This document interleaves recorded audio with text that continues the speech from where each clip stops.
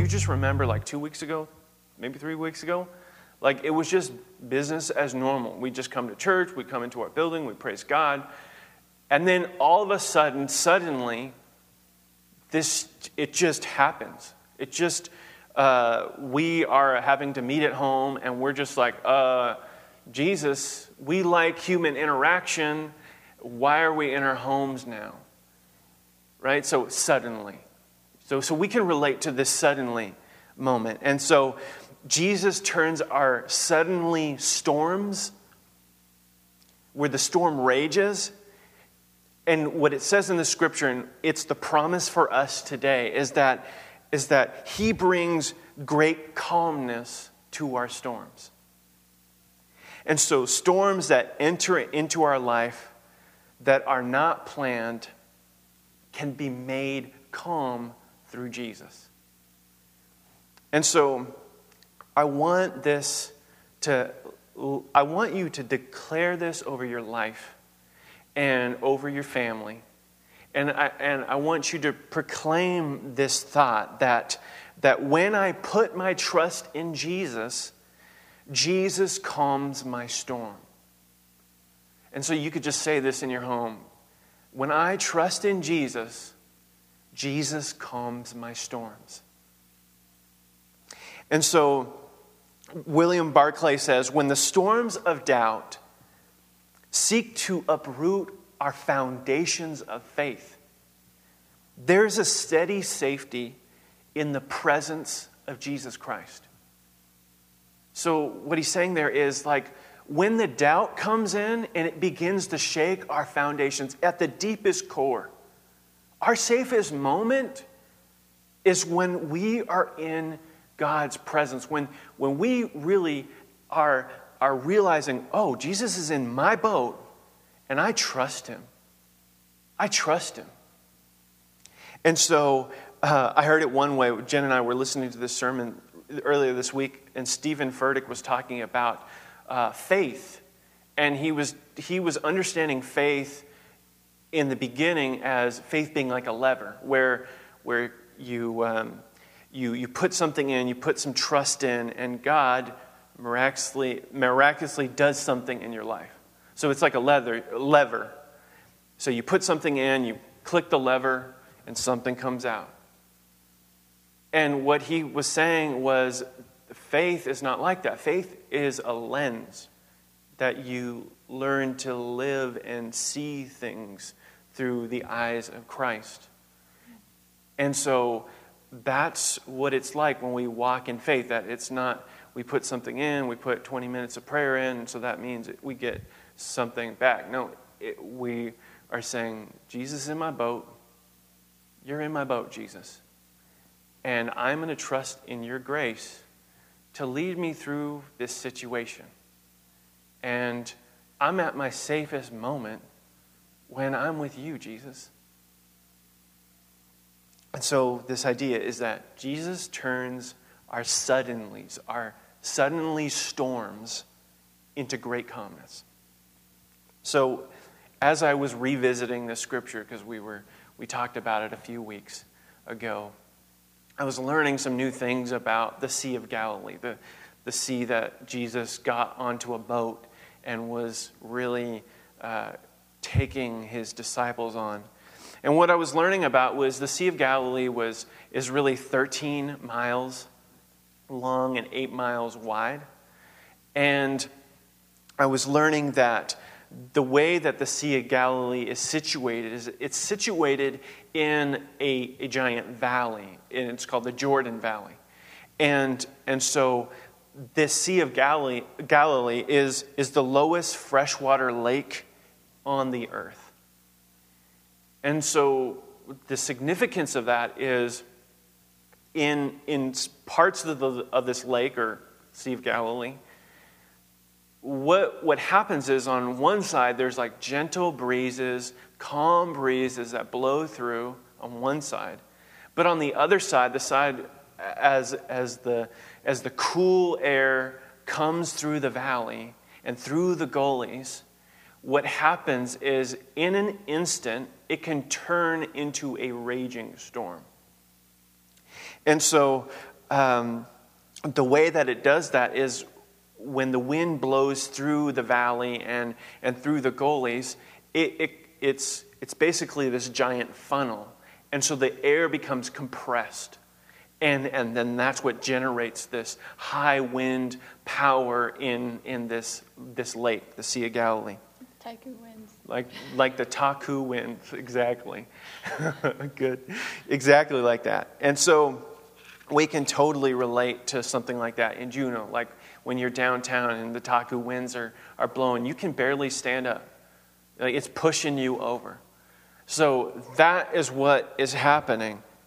So I was reading this account of this group of visitors who visited the Sea of Galilee, and they were making this comment as they were standing on the beach. They were wondering when Jesus calmed the storm. They were like, this doesn't make any sense. What was happening was they were looking at the sea, and it was like glassy calm. There was not even a ripple. And they're like, how can this be possible? And then as they said that, 20 minutes later, all of a sudden, the warm, gentle breezes that they were experiencing turned into white caps and raging waves. It became violent. And then they found themselves having to run away 200 yards away because they saw all the waves crashing against the city walls.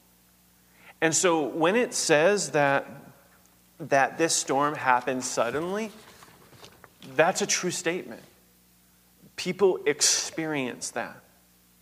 And so as we read these coming verses, kind of the context of this being spoken out, the things that we need to think about as we're reading it, is that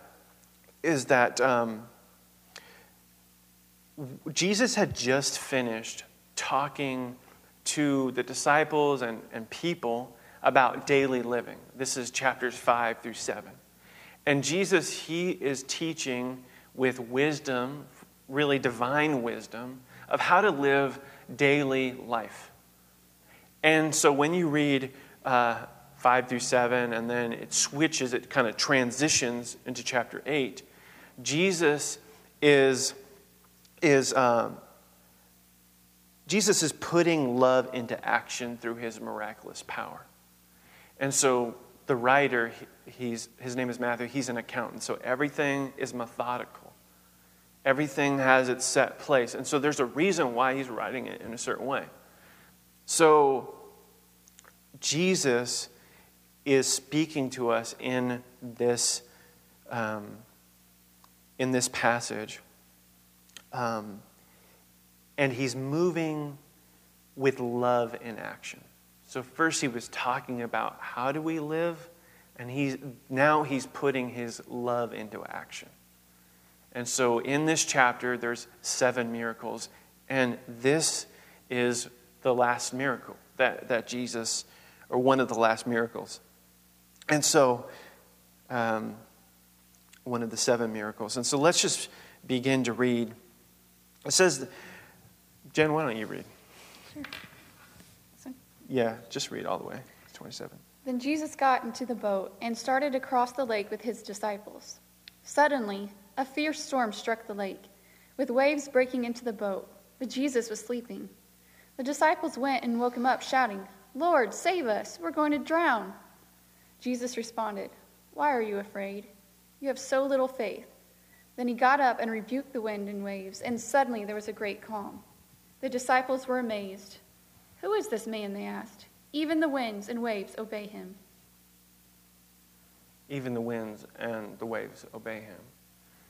The question that we have to ask ourselves, really, is did Jesus, and this is why I think God wanted us to revisit this, because he wants to settle it in our minds and in our hearts, that Jesus is in our boat. But the question we have to ask ourselves to think about is, did Jesus calm the storm for that one moment? Or was he speaking to us from afar? we have to ask ourselves this question, not just for us, but for our neighbors who we may be sharing. Maybe they've never heard this story. What I'm really trying to say is, do you think it was an isolated incident? Or was Jesus trying to speak to us in all our situations? That's the real question. And the truth is that Jesus calming the storm is not an isolated instance. It's not just a one-time thing. Think about it. If Jesus had just miraculously calmed that storm, yeah, it would have been great for the disciples, but the world would have never known. And so Jesus, he calms the storms then, and he's really speaking to us all now. He calms our storms now. And so Jesus got into the boat and he started across the lake with his disciples. It's important that we read different translations, especially translations that are word for word, because they point to how Jesus leads us. So in one translation, the Bible that I read, New American Standard, it says that Jesus got into the boat and the disciples followed him. And so what that's speaking to is like Jesus leads us where we're going. He was the one who took the initiative to get into the boat, to get to the other side. And so the things that God starts, he positions himself to finish what he starts. What he starts in our life, what he starts in the idea of a business, maybe you run a business. He started that thought in your mind, and he plans to finish what he started. If you're a leader and you lead our city, at no matter what level you're at, he planted the idea that you would lead and serve and protect our community. And so he plans on finishing what he begins. And so it says, suddenly, the boat was covered in waves. And so what that's speaking to is God cares about the things today and the things of tomorrow. And Jesus, he says, why are you afraid? Verse 26 says, Jesus responded, why are you afraid? Come on, guys. You have little faith. Then he got up and he rebuked, because I can speak, rebuked the wind and waves, and suddenly there was a great calm. What is Jesus saying there? He's saying, why are you afraid? I'm right here. I'm in your boat. I'm the one who got into the boat first. And so there is a safety in God's presence. And the disciples had Jesus in their boat. What they had was Jesus is life. He's alive. One of the songs that I posted on our webpage was Raise a Hallelujah. And it's a song about being in the storm. And it says, I'm going to read part of the chorus. It says, I'm going to sing in the middle of the storm. And then he says, louder and louder, or she, whoever wrote it, louder and louder, you're going to hear my praises roar. So like Sea of Galilee, it was quiet, and then within 30 minutes, it began to roar. So the storm roars. It is unbearable. And so he's saying, I'm going to sing at that level of roaring, and then it's going to get louder, and it's going to go above and beyond my unbelief. I'm going to praise him. And so one of the ways that we meet God in the storm is we praise him. And so he sings louder and louder, you're going to hear my praises roar. Up from the ashes, hope will arise. Death is defeated. The King is alive. Like they thought in the boat they were dead. But the King is alive. The King is alive in our life. Yeah. The King is alive in your boat. You did not bring yourself to this moment right now. One of the promises that we know is that God is still living on his throne. And he's not surprised. He's not pressured. But he loves us, and he is our peace. And so the way that we have to think about this is how do we give this to him? How do we bring this storm to him? And so there's a verse in Psalms 37, verse 5, and the New American Standard. And it says, "Commit your way to the Lord, trust also in him, and he will do it." And so there's three corresponding verses. Psalms 55, verse 22, Proverbs 16, 3, 1 Peter 5, 7. And what these scriptures do is they describe what it means to commit your way to the Lord and trust also in him, and he will do it. And so that's what we're turning to. And so he uses this word commit, which means to dedicate or trust entirely to a specific person. And so we're dedicating, we're giving, we're trusting entirely. And so giving things described in Psalm 55:22, I'm going to paraphrase it and then read the scripture. But we give the things that burden us to God, and he will take care of us. He will not allow those who follow to slip and fall. He will not allow us to be thrown headlong. We're not going to trip and go head first. He's there to protect us. It says in Psalm 55:22, "Give your burdens to the Lord, and he will take care of you. He will not permit the godly to slip and fall." So we bring our actions before God and we leave it with him. Proverbs 16:3, "Commit your actions to the Lord, and your plans will succeed." 1 Peter 5:7, "Give all your worries and cares to God, for he cares about you." Amen. And so that word commit, what it means is it means to roll away, to take that thing and roll it away. Jen was telling me of this. When she thinks about commit, she thinks about like letting go of something completely, wholeheartedly. And so I was just reminded of this story of our honeymoon where we went on this 4x4 tour. And we stopped on this side of the river, and they gave us the opportunity to jump into this river. And so the river was a shallow river, about 6 feet.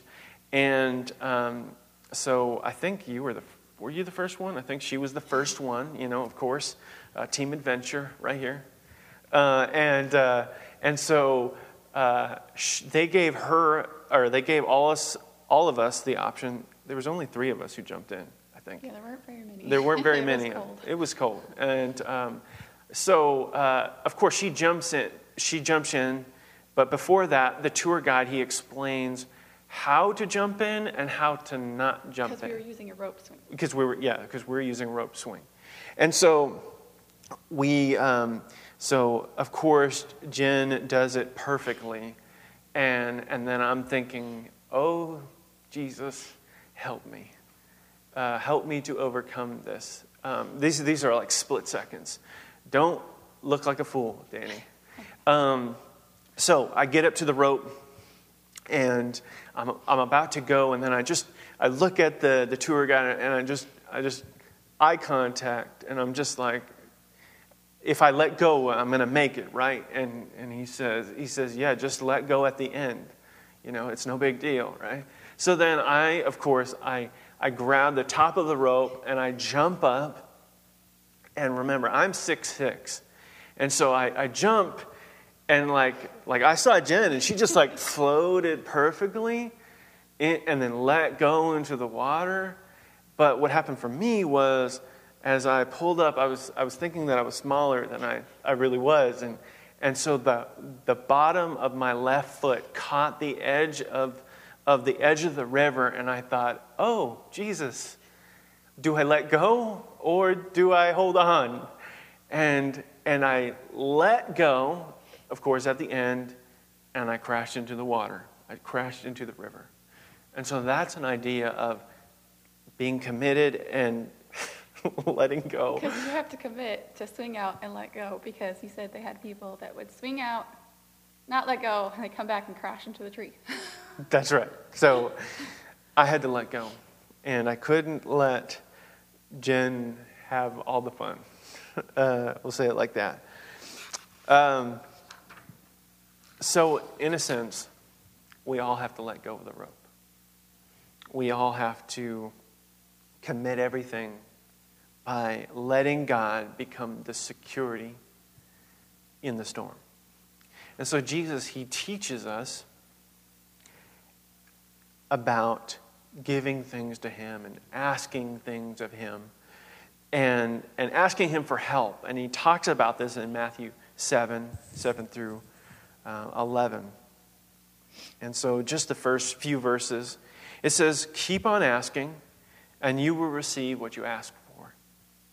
Keep on seeking and you will find. Keep on knocking and the door will be open to you. And so the reward of asking is receiving. The reward of seeking is finding. Verse 8 says, for everyone who asks receives, everyone who seeks finds, and everyone who knocks, the door will be opened. And so when we think about knocking, it's kind of a two-sided coin where one side it's speaking about resistance. When we pray, there's going to be resistance. But the other side of the coin, the other part, is that whatever we're persistent at, the door will be open. God will answer our prayer.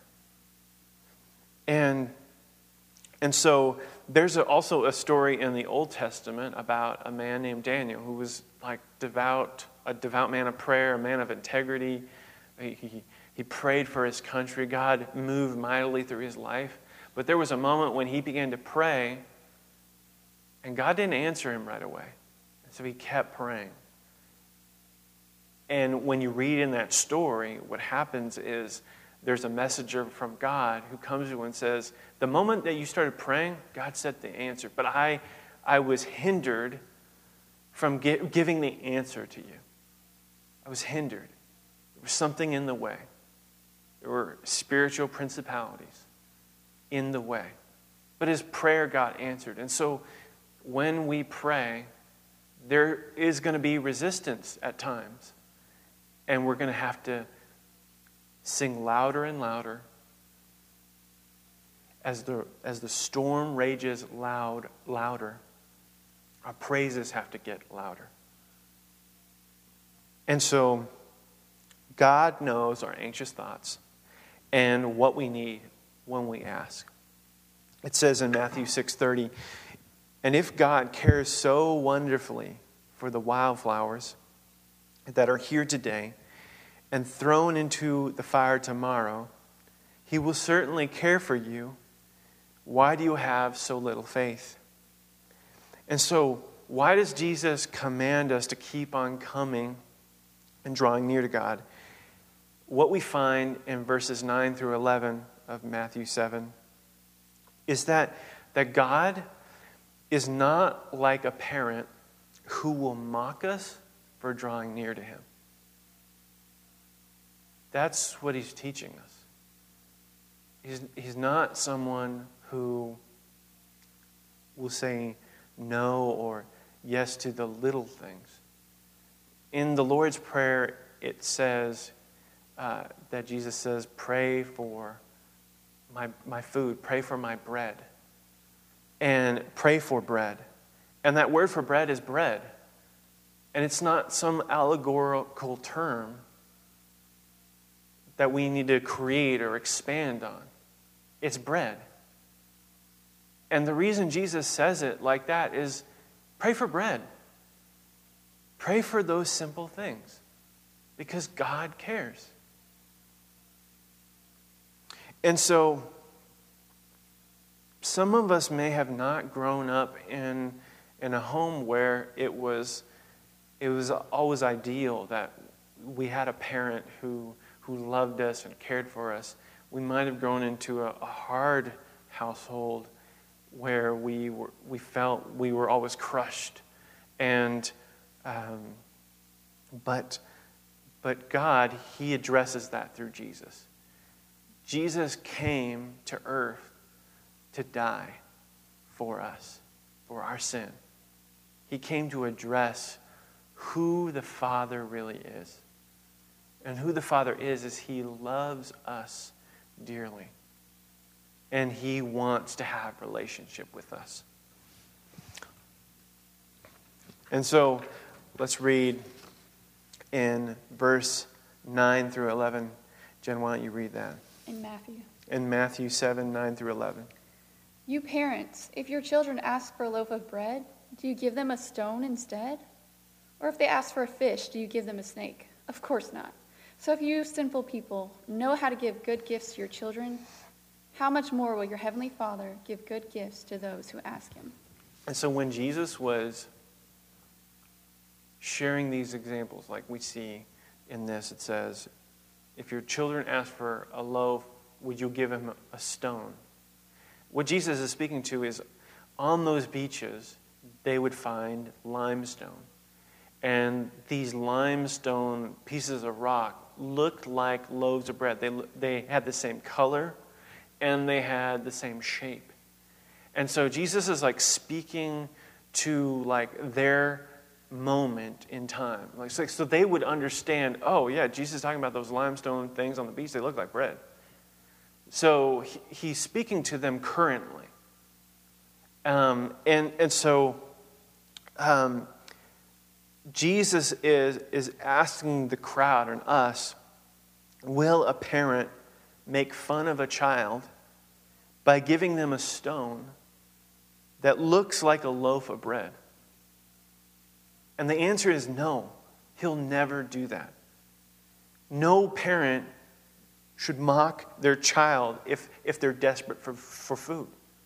If we are desperate and we are in need, He wants us to keep on asking, to keep on seeking, and to keep on knocking on the door, to be persistent. Because He is not going to deny what we need. He knows what we need. He knows our anxious thoughts. And so, Jesus was also speaking to the philosophy in that day and age. Some of the philosophy that was being talked about and described in that time was the Greek mythology. I can speak, and so Jesus was speaking, and some of the thought that was going during that time, that philosophy, was the Greeks. They believed that when the gods gave gifts to humanity, it was always a dual-sided gift. It was always a gift and a curse. And so when there was like a story where this goddess, Aurora, fell in love with this human, and she went to Zeus and said, I want to spend the rest of eternity or immortality with this man. I've fallen in love with him. But she didn't ask that this man would stay young forever. And so there was a barb there was a hook in the request, and Zeus saw that. And so he's like, yeah, I'll give you that request. But he's going to grow older and older and older. But the curse is he'll never die. And that's just sad. And so Jesus is saying, I am not like other gods. God, our Father, is not like other gods. What he wants us to do is to come to him in prayer. He wants us to trust that he responds with perfect wisdom and perfect love. So he's not going to give us something that's going to hurt us, because that would go against love, perfect love, and perfect wisdom. And so Jesus, when he was speaking on the Sermon on the Mount, he was speaking with what is perfect wisdom. And we know when we read the Bible that perfect wisdom is Jesus. Jesus is the Word of God. He is the truth. He's the way. He's the way, the truth, and the life. And so he knows perfect wisdom of how to live daily life, how to forgive, how to overcome anxiety, how to give, when to give, to continue to give. Giving is a part of the kingdom. If we can't remove giving outside of the kingdom, we can't remove anxiety or offenses. Those things will come. Jesus says those things will come. But go to your brother. Go talk to that person. And through prayer, he says, keep coming back to me. Keep coming back. And so I want to wrap this up by saying that Jesus calming the storm in Matthew 8 wasn't an isolated incident. Jesus calmed the storms then as he calms the storms now. The moment they came to Jesus, Jesus calmed the storm. That's the picture. Is Jesus in your boat? The answer is yes. Go to Jesus. The moment they went to Jesus, Jesus calmed the storm. Jesus responded, why are you afraid? You have so little faith. I'm in your boat. Why are you afraid? Then he got up and he rebuked the wind and the waves, and suddenly there was a great calm. The starting line of our faith is believing that God exists and that he rewards those who diligently seek him. That it isn't too small of us to ask him for the small things. He gives grace to the humble, but he resists the proud. It doesn't matter what we ask for, no matter how small it is, even if it's for bread for today. Even gluten-free bread? Even gluten-free bread.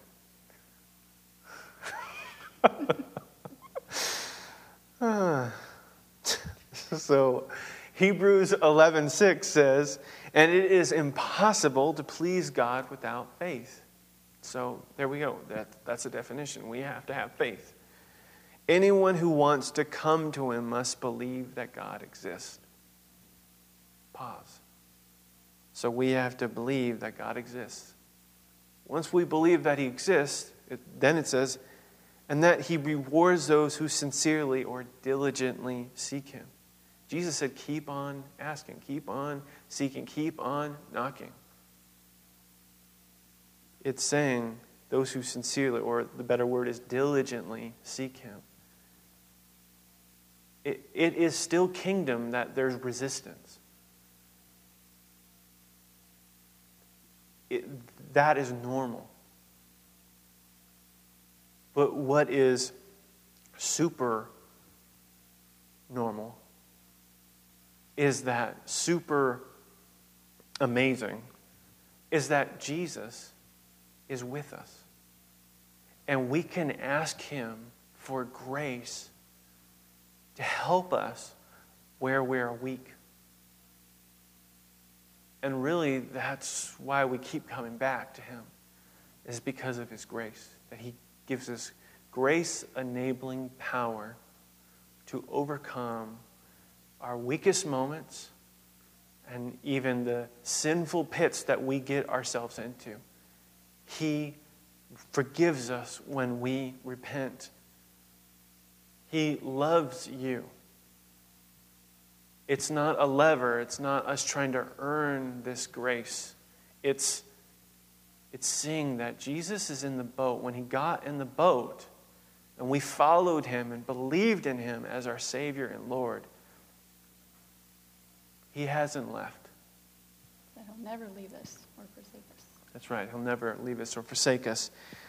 The way we begin to trust in God is by trusting and believing that our Father will never hurt us. And when we ask for something, that he will give us what we need. Now, it may not happen the way that we want, but we're trusting that God has perfect wisdom and he moves in perfect love.